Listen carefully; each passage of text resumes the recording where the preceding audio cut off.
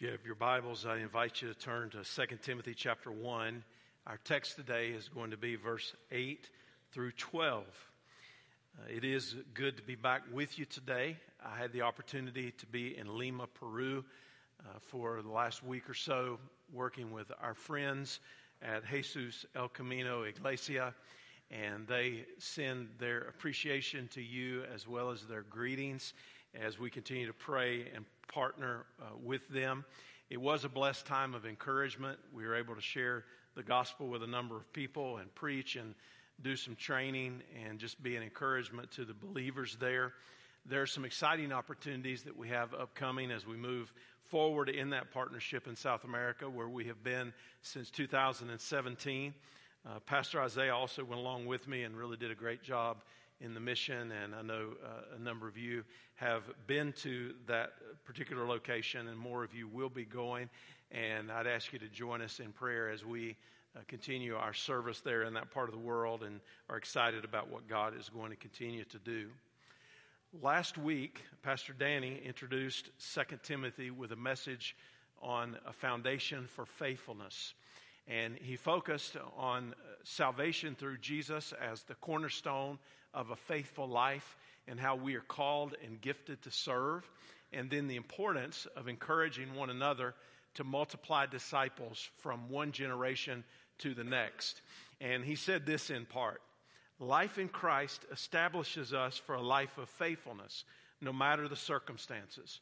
We are called to live a faithful life to our Savior. When Paul wrote 2 Timothy, Timothy had been in Ephesus for around 4 years. It had also been about that amount of time since Timothy had received the first letter from Paul. A decade or more had passed since Timothy had left home to go on mission with Paul and to serve with him on the second and the third missionary journeys. At this point, Paul finds himself in a Roman prison cell. His death by execution under Nero, the Roman emperor, was approaching. Nero was a madman. He was crazy. He had burned half the city of Rome and then blamed it on the Christians for his own strategic purposes. The letter provides a picture of a man who is settling his accounts.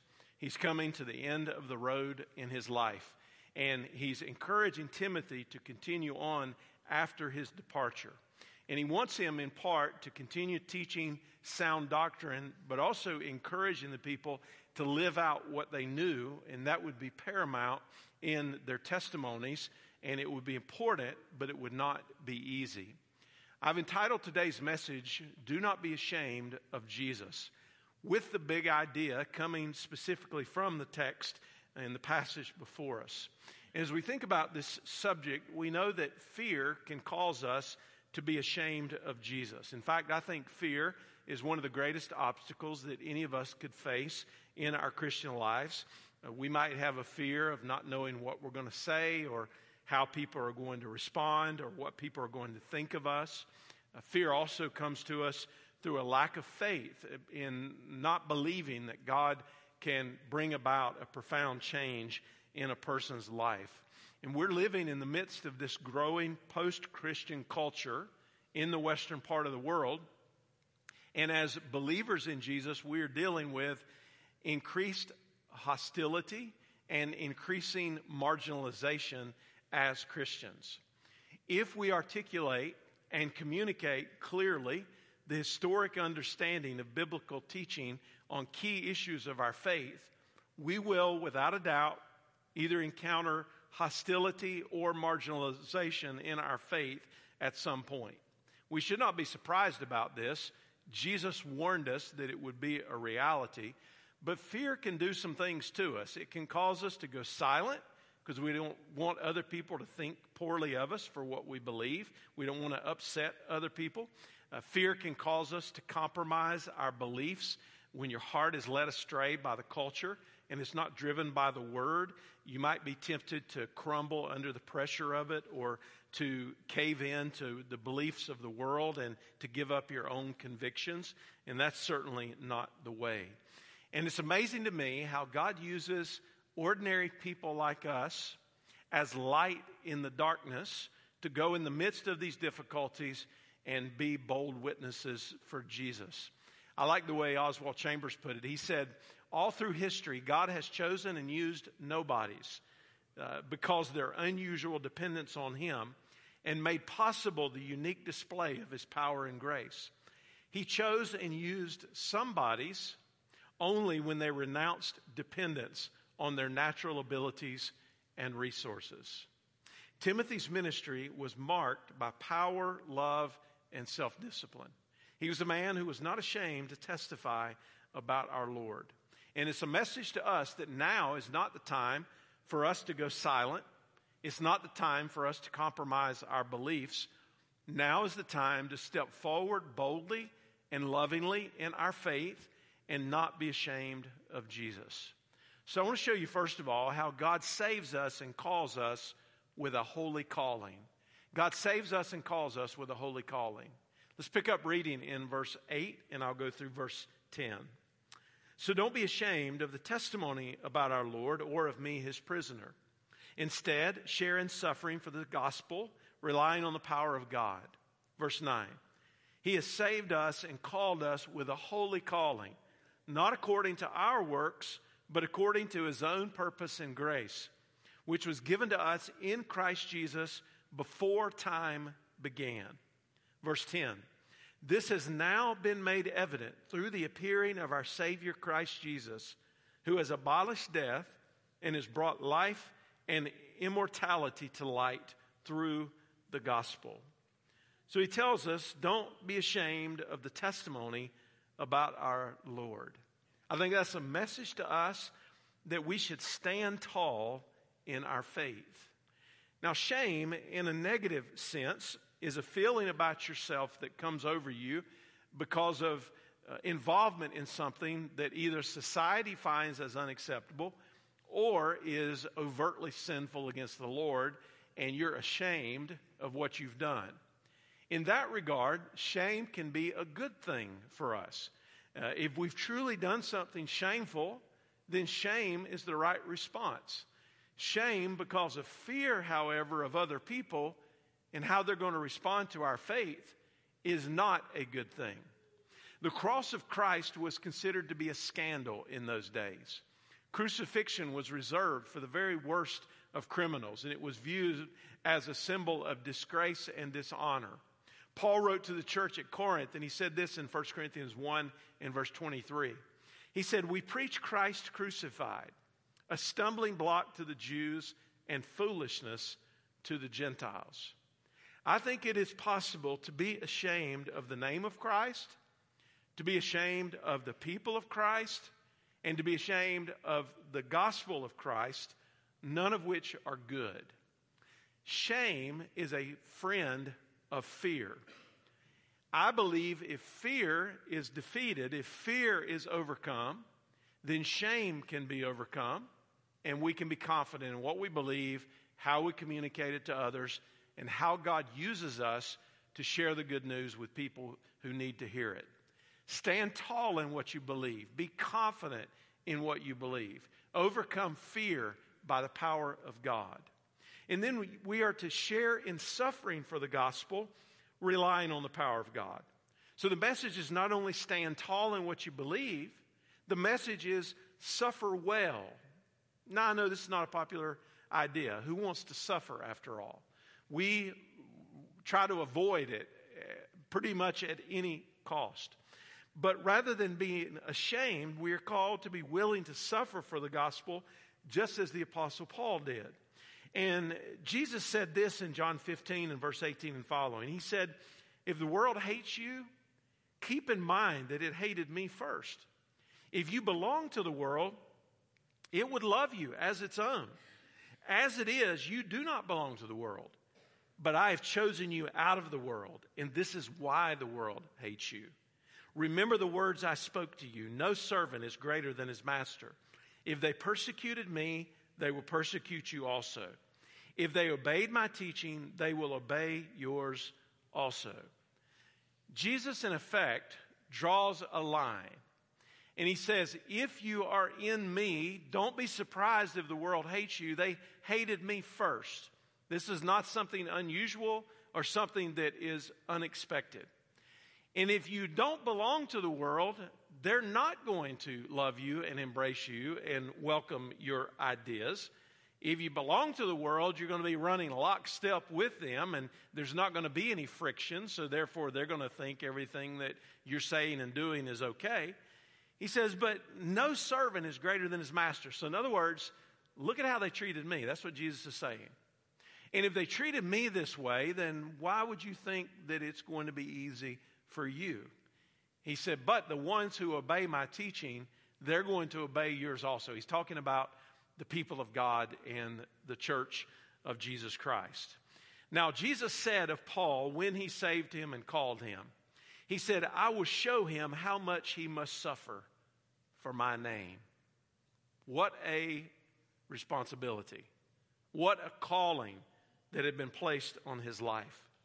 Persecution for the faith is inevitable for serious followers of Jesus. We should not fear it. We must endure it. Paul was in prison at this point. He had been beaten and exposed to death again and again because of his faithfulness. The Bible says that he was shipwrecked and he had to be constantly on the move because people were after him. He experienced dangers from rivers and bandits and fellow Jews and Gentiles. And the Bible says he experienced dangers in the city and dangers in the country and dangers on the sea and dangers from false believers. He knew what it was like to be hungry and thirsty and cold and naked. And on top of that, he felt the weight of the believers and the churches that he had shared the gospel with and seen formed and raised up as bodies of believers. That was a heavy load that the Apostle Paul was carrying. And yet he reminds us that God has saved us and called us with a holy calling. Not according to our works, but according to his own purpose and grace. So he's saying to us, listen, Timothy and the church and all who follow, who call on the name of Christ, you're to stand tall in your faith, be confident in it. You're to suffer well and don't run from difficulty as you engage the darkness with the light. And then he says you are to serve in holiness because you've been called with a holy calling. Grace was given to us, according to this passage of Scripture, before time began. Now, all of a sudden and all at once, we stepped off into some deep theological waters. And I want you to think about it this way. You and I think about time in a linear progression. Our lives are marked out by the beginning when we were born, and the end when we die, and whatever happens in between. All of you, if you had the opportunity today, could give examples of those milestones in your life where things happened that were important and significant and they meant something to you, and that's how you think about it. It's from one point to the next. Our God is eternal, and because our God is eternal, he is not bound by time. And when he sees things, he sees it all at once. He's omniscient. Because he is outside of time, he sees the beginning from the end, and he sees everything in between. And I think this is a reminder to us of that very thing. But even more so, it's a reminder to us that salvation is all of God, and it is undeserved. Ephesians 2:8-9, many of you have memorized. By grace you've been saved through faith, and this is not from yourselves. It's the gift of God, not by works, so that no one can boast. Titus 3:5 says he saved us not because of righteous things that we had done, but because of his mercy. We receive the gift of salvation from God when we repent of our sins and we believe in Jesus. We take hold of the gospel. We believe in the Son of God who came and lived and died and now lives again. And we receive the gift of eternal life from him. If salvation depended on us in any way, we would not attain it. If I had to earn my salvation, I could not. If keeping my salvation depended on my efforts, I would not be able to keep it. It is all because of the blood of Jesus. It is all because of God's grace and mercy in your life that when you trust in Jesus, He declares you righteous, and you are now and eternally a child of God. We are to stand tall, suffer well, and serve in holiness. Now he notes here that all of this has been made evident through the appearing of our Savior, Christ Jesus, who has abolished death and has brought life and immortality to light through the gospel. The grace of God was made visible in the incarnation, life, death, and resurrection of Christ. There is no salvation apart from Jesus. Our word epiphany means an appearance or manifestation from God, and it comes from the Greek word translated as appearing. Now, I want to make an important connection here because this is the only time that the word refers to the first coming of Christ in the New Testament. Every other time it refers to the return of Christ. So he's speaking specifically of the mission for which Jesus came. And the idea that he appeared points us to the fact of his deity, that there was never a time when the Son of God was not. He has always been eternally so. But there was a point in time in which he came into the world. So we have the Son of God, who is God, the perfect representation as God the Father, God the Son, and God the Holy Spirit, one in essence, three in person, co-equal and co-eternal, the Son of God leaving the glory of heaven and coming to this world that we're in to manifest God in the flesh. So we have the one who is eternally the I am. That's how he described himself in John chapter 8. But the idea that he appeared points also to the fact of his humanity. It's not only his deity, but it's also his humanity. There was a point in time, having been conceived of the Virgin, of the Holy Spirit, born of the Virgin, in which Jesus took on flesh and he was fully man. And in his coming as God in the flesh, his finished work abolished death. Now, what are we to make of this idea of his having abolished death? It basically means that it's been nullified or it's been rendered inoperative. Through his death and his resurrection, what Jesus did was he crushed the power of sin. He crushed the power of death. He freed us so that we don't have to fear it. And we are still subject to physical death unless Jesus returns before we die. And the sting of death, however, has been removed. We are on solid footing. And we don't have to fear anything, even death itself, because nothing can separate us from the love of God, which is in Christ Jesus our Lord. There's a scene in the Pilgrim's Progress, the book, where Christian and hopeful come to the final river of death. They're fearful as they approach the river because they're concerned that the water is going to be over their heads as they approach it. But hopeful goes in first and he calls back to Christian, "Be of good cheer, my brother. I feel the bottom and it is good." For every follower of Jesus, the bottom of the river is good because we will spend eternity with God in heaven. The bottom of the river is solid. And as Pastor Danny talked about in the introduction message to this letter, we build our lives on Jesus, who is the cornerstone. And when we build our lives on Jesus, who is the cornerstone, then we are on solid footing. God's plan of salvation began in eternity past before time began. But it continued with the appearing of our Savior, Jesus Christ. It came to us when he saved us and he called us. It's the moment that we trust in Christ as our Savior. It continues as we live out a holy calling unto the Lord. And it will one day show itself in immortality. It will reveal itself in eternal life when we are in the presence of God forever.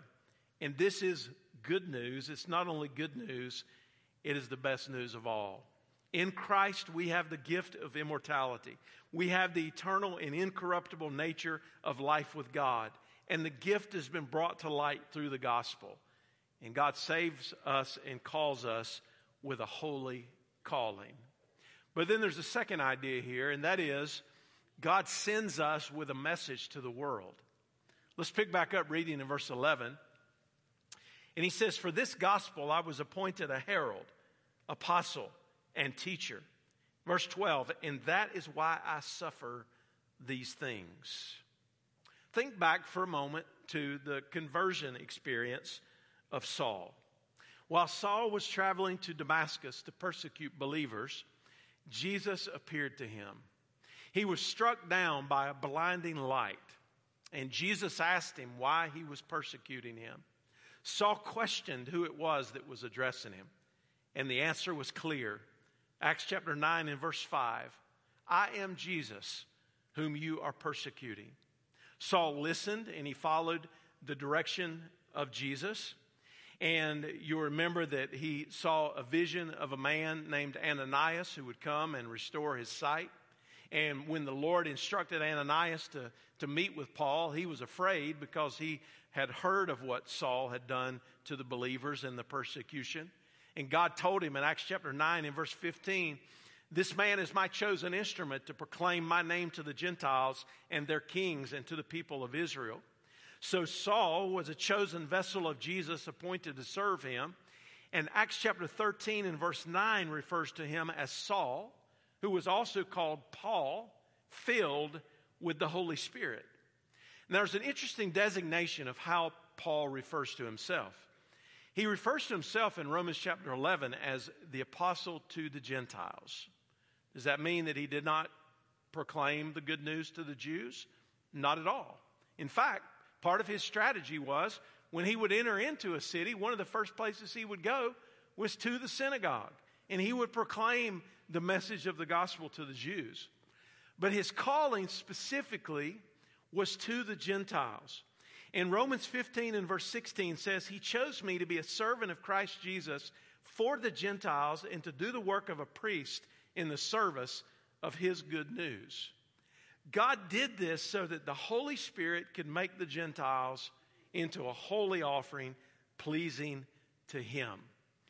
So here's the connection. Shortly after the fall of man in Genesis 3 and verse 15, we have the promise that the seed of the woman would crush the head of the serpent. This is the first mention of the gospel in the Bible. We read about the calling of Abram in Genesis chapter 12 and how God made a covenant with him. He told him that he would make of him a great nation, and through that great nation, all the nations of the earth would be blessed. The covenant that God made with Abraham that began in Genesis 12 was reiterated in Genesis 15 and then Genesis 17. And it was a reminder that God was going to raise up this little nation of Israel. And this little nation of Israel was going to be chosen not because they deserved it, not because they were great in number, not because they had done anything to put themselves in that position, but simply because God chose them out to be his light to the nations. The significance of Israel would be that the Messiah would come through them, and Jesus would be sent from heaven to earth as the Savior of the world, as God in the flesh. But that's not the end of the story, because Jesus lived his life. He was tempted at every point as we are, yet was without sin. He conducted his ministry on this earth. He submitted himself to an awful death on the cross, absorbing the very wrath of God against sin. He died in my place, in your place. He was buried in a borrowed tomb, and on the third day, he was raised from the dead. He eventually ascended back into heaven, where he is now at the right hand of God the Father. And the message and the unfolding of the New Testament is the message of the founding of the church, the gathering of God's people from many different places, and then the mission of God's church continues on until one day we're going to gather around the throne in heaven. And around the throne in heaven are going to be all of the people who have called on the name of Jesus for salvation. And the Bible tells us in the book of Revelation, there's going to be people there from every tribe and tongue and nation. And they're going to have one collective chorus, "Worthy is the Lamb." And the message is going to be the worthiness of Jesus who came and did all of this for us so that we might have a relationship with God. And we have been entrusted the responsibility and the remarkable privilege to communicate this message to the world. Paul refers to himself here as a herald. And that refers certainly to the messages that he preached. A herald is someone who declares the good news. Matthew 24 and verse 14 says, the gospel of the kingdom will be proclaimed or heralded throughout the whole world as a testimony to all nations, and then the end will come. And the gospel of the kingdom connects to the return of Jesus and to the end of the story. This word gospel means good news, so it refers to the announcement of good news. And a herald was a messenger in those days. We don't walk around using that word very much, right? We don't say, well, he's a herald. Well, nobody hardly says that in the 21st century. But we say some similar things that would point to the responsibility. And a herald then had a loud voice typically. They'd be sent by kings to deliver messages and proclamations. At times, kings would send heralds ahead of them as they were approaching a certain city in order to proclaim the message of the king and to instruct the people to get ready for the arrival of the king. And history tells us that the Roman Empire believed that the Roman Emperor Augustus was the one who brought ultimate peace because he had rescued Rome from civil strife and from their enemies, but they lifted him to a level that they should have never lifted him to, and they proclaimed it on statues and in songs and in speeches, and that's the environment Paul's stepping into. He's stepping right into the middle of this, and he says, listen, I got a message, I got a proclamation to tell you. Let me tell you this. Jesus is king. That's the message. Jesus is king. And he had a specific role. Timothy had a specific role as a herald of the gospel. And not everyone is a preacher in the proper sense, but more broadly speaking, all of us who know Jesus are ambassadors of him. 2 Corinthians 5 and verse 20 says, therefore we are ambassadors of Christ, God making his appeal through us, and we implore you on behalf of Christ, be reconciled to God. He references also the fact that he was an apostle. That refers to the churches that he started and led, and more specifically to the idea that he was a sent one, which is the meaning of the word, or one who is sent out. In the specific and the proper sense, it referred to the 12 apostles of Jesus. And this type of apostle is not present in the church today. There were specific biblical qualifications to be an apostle as an eyewitness of Jesus or as one who was born out of due time as Paul was. In a more general sense, missionaries who serve as ambassadors to people who have not yet heard the gospel are serving as sent ones, lowercase a, with an apostolic type ministry, not as apostles, but with an apostolic type ministry to be sent with the good news of Jesus. And that definitely parallels this idea, reaching into the unreached places, reaching those who are unengaged and underserved, reaching those who have not yet heard about the name of Jesus and how they can put their faith and trust in him. And I pray that God would continue to raise up and to send out more sent ones. At the end of our first service this morning, we prayed for one of our families that you know well who is returning to their field of work in South Asia. And we're going to continue to pray for them, but we're also going to pray that God would raise up others who would give their lives to serve him in a similar way. A teacher refers to his role as a teacher of the Gentiles and God's particular call on his life. A teacher gives instruction and is one who is able to explain God's word and be able to clearly instruct the people.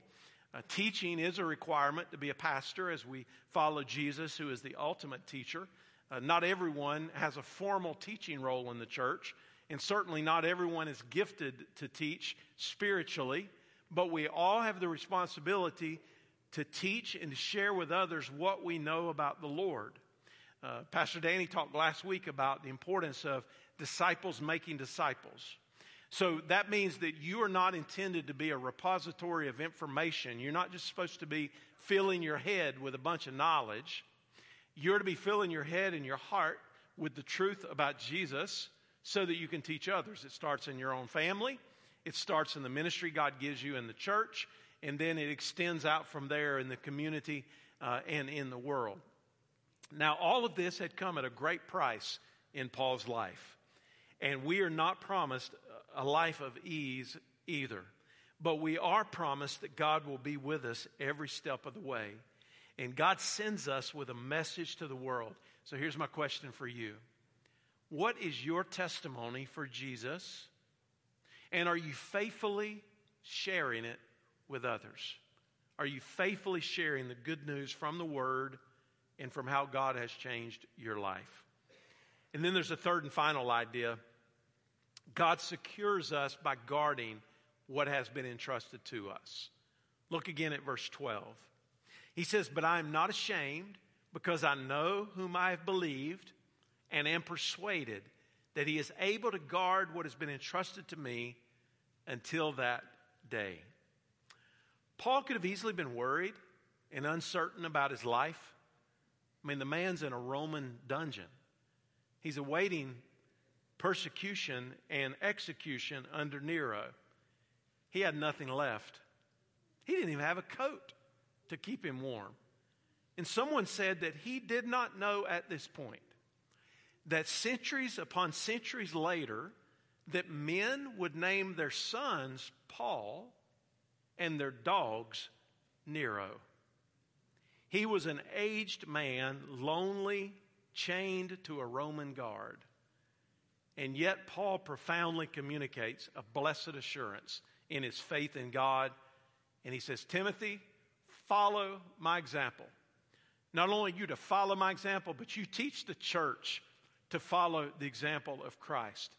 And he says, "I know who I have believed in." This carries the idea of trusting in. It's the metaphor of a depositor depositing his pledge with one that he trusts. Have you been following the news at all? You heard the story about the bank issues in California. And on Friday, March the 10th, the Silicon Valley Bank of Santa Clara, California, with 17 branches and $200 billion in total assets, was closed by regulators who appointed the FDIC as the receiver. It was the second largest bank failure in U.S. history, behind only Washington Mutual in the year 2008, which many of us remember quite well. Now, with a government takeover, it was renamed and reopened the following Monday as the Deposit Insurance National Bank of Santa Clara. Now, there are many reasons as to why all that happened that I won't take the time to go into right now. But apparently in the United States of America, all you have to do is print extra money, and then ultimately we, the taxpayers, will bear the cost. But that's another subject for another day. But I want to make this point about it. Even an earthly investment that might look good from the outside might not be a good investment. When you invest your life in the things of God and you trust in Jesus for all that you have and all that you are and all that you hope to be, you can have confidence in the one in whom you have believed. I love the way John puts it in 1 John 5 and 11 and following. He says, "And this is the testimony that God has given us eternal life, and this life is in His Son. The one who has the Son has life, and the one who does not have the Son of God does not have life." And then he says this in verse 13, "I have written these things to you who believe in the name of the Son of God, so that you may know that you have eternal life." Church, I'm here to tell you today that you can know that you have eternal life. And the way that you can know that you have eternal life is if you put your faith and trust in Jesus and Jesus only. He will give you eternal life.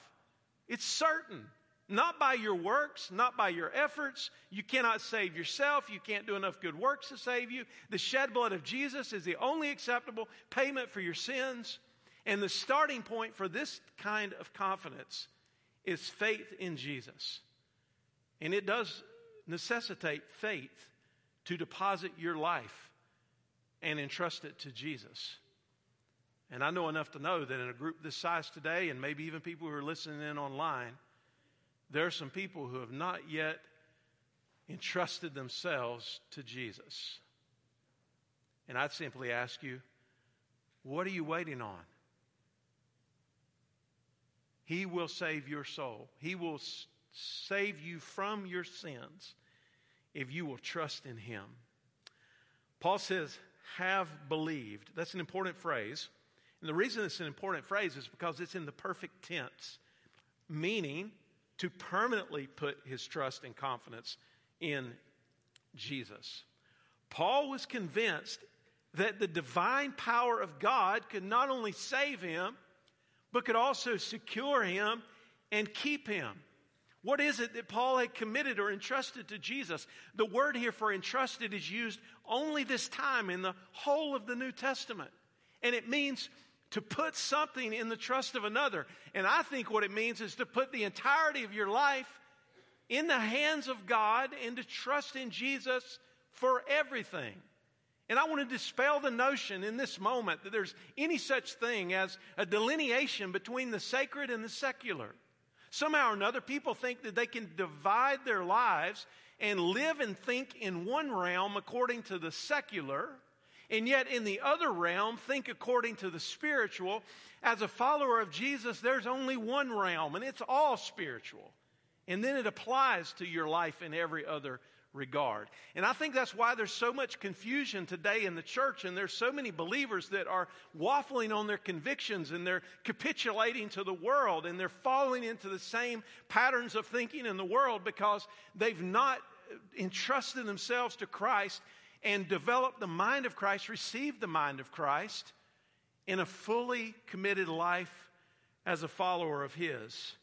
And that's what God is calling us to. And I love the way William MacDonald put it. He said, perhaps it is best to take the expression in its broadest sense.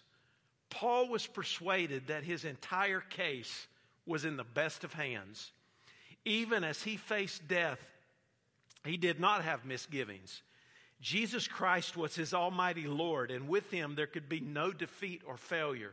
There was nothing to worry about. Paul's salvation was sure, and so was the ultimate success of his service to Christ here on this earth. You see, he committed his life, his work, those he served, everything to God for safekeeping. And you can have a firm and abiding assurance because Jesus is completely trustworthy. Now, the day reference here in this passage certainly points to the return of Jesus. And then I think beyond that, it's pointing to judgment. Now, we know that we're not going to be judged for our sins because our sins have already been judged at the cross. When our faith is in Jesus, the blood is applied to us. If we had to answer for our sins a second time, it would mean that the work of Jesus on the cross was not sufficient, but we will be held accountable for how we've lived our lives. And I think Paul is looking forward to that day and thinking about how he wanted to be a good steward of what God had entrusted to him. He lived and worked in light of that day in an anticipation of meeting Jesus. And I think about the parable of the talents. The talents were committed to different servants, and they had to give an account of what they were given.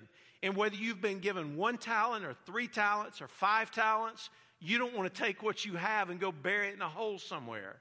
You want to use it. You want to invest it. You want to see God use it for His glory. So I ask you today, have you invested your life and your service to God and your eternity to God for safekeeping? I close with this. I know whom I have believed. I know Him. I believed in Him. I am confident in Him. A man by the name of Origen was born in the 2nd century A.D. Origen was an early Christian theologian who lived in Alexandria, Egypt. When he was 17 years old, his father was about to die as a martyr for Jesus.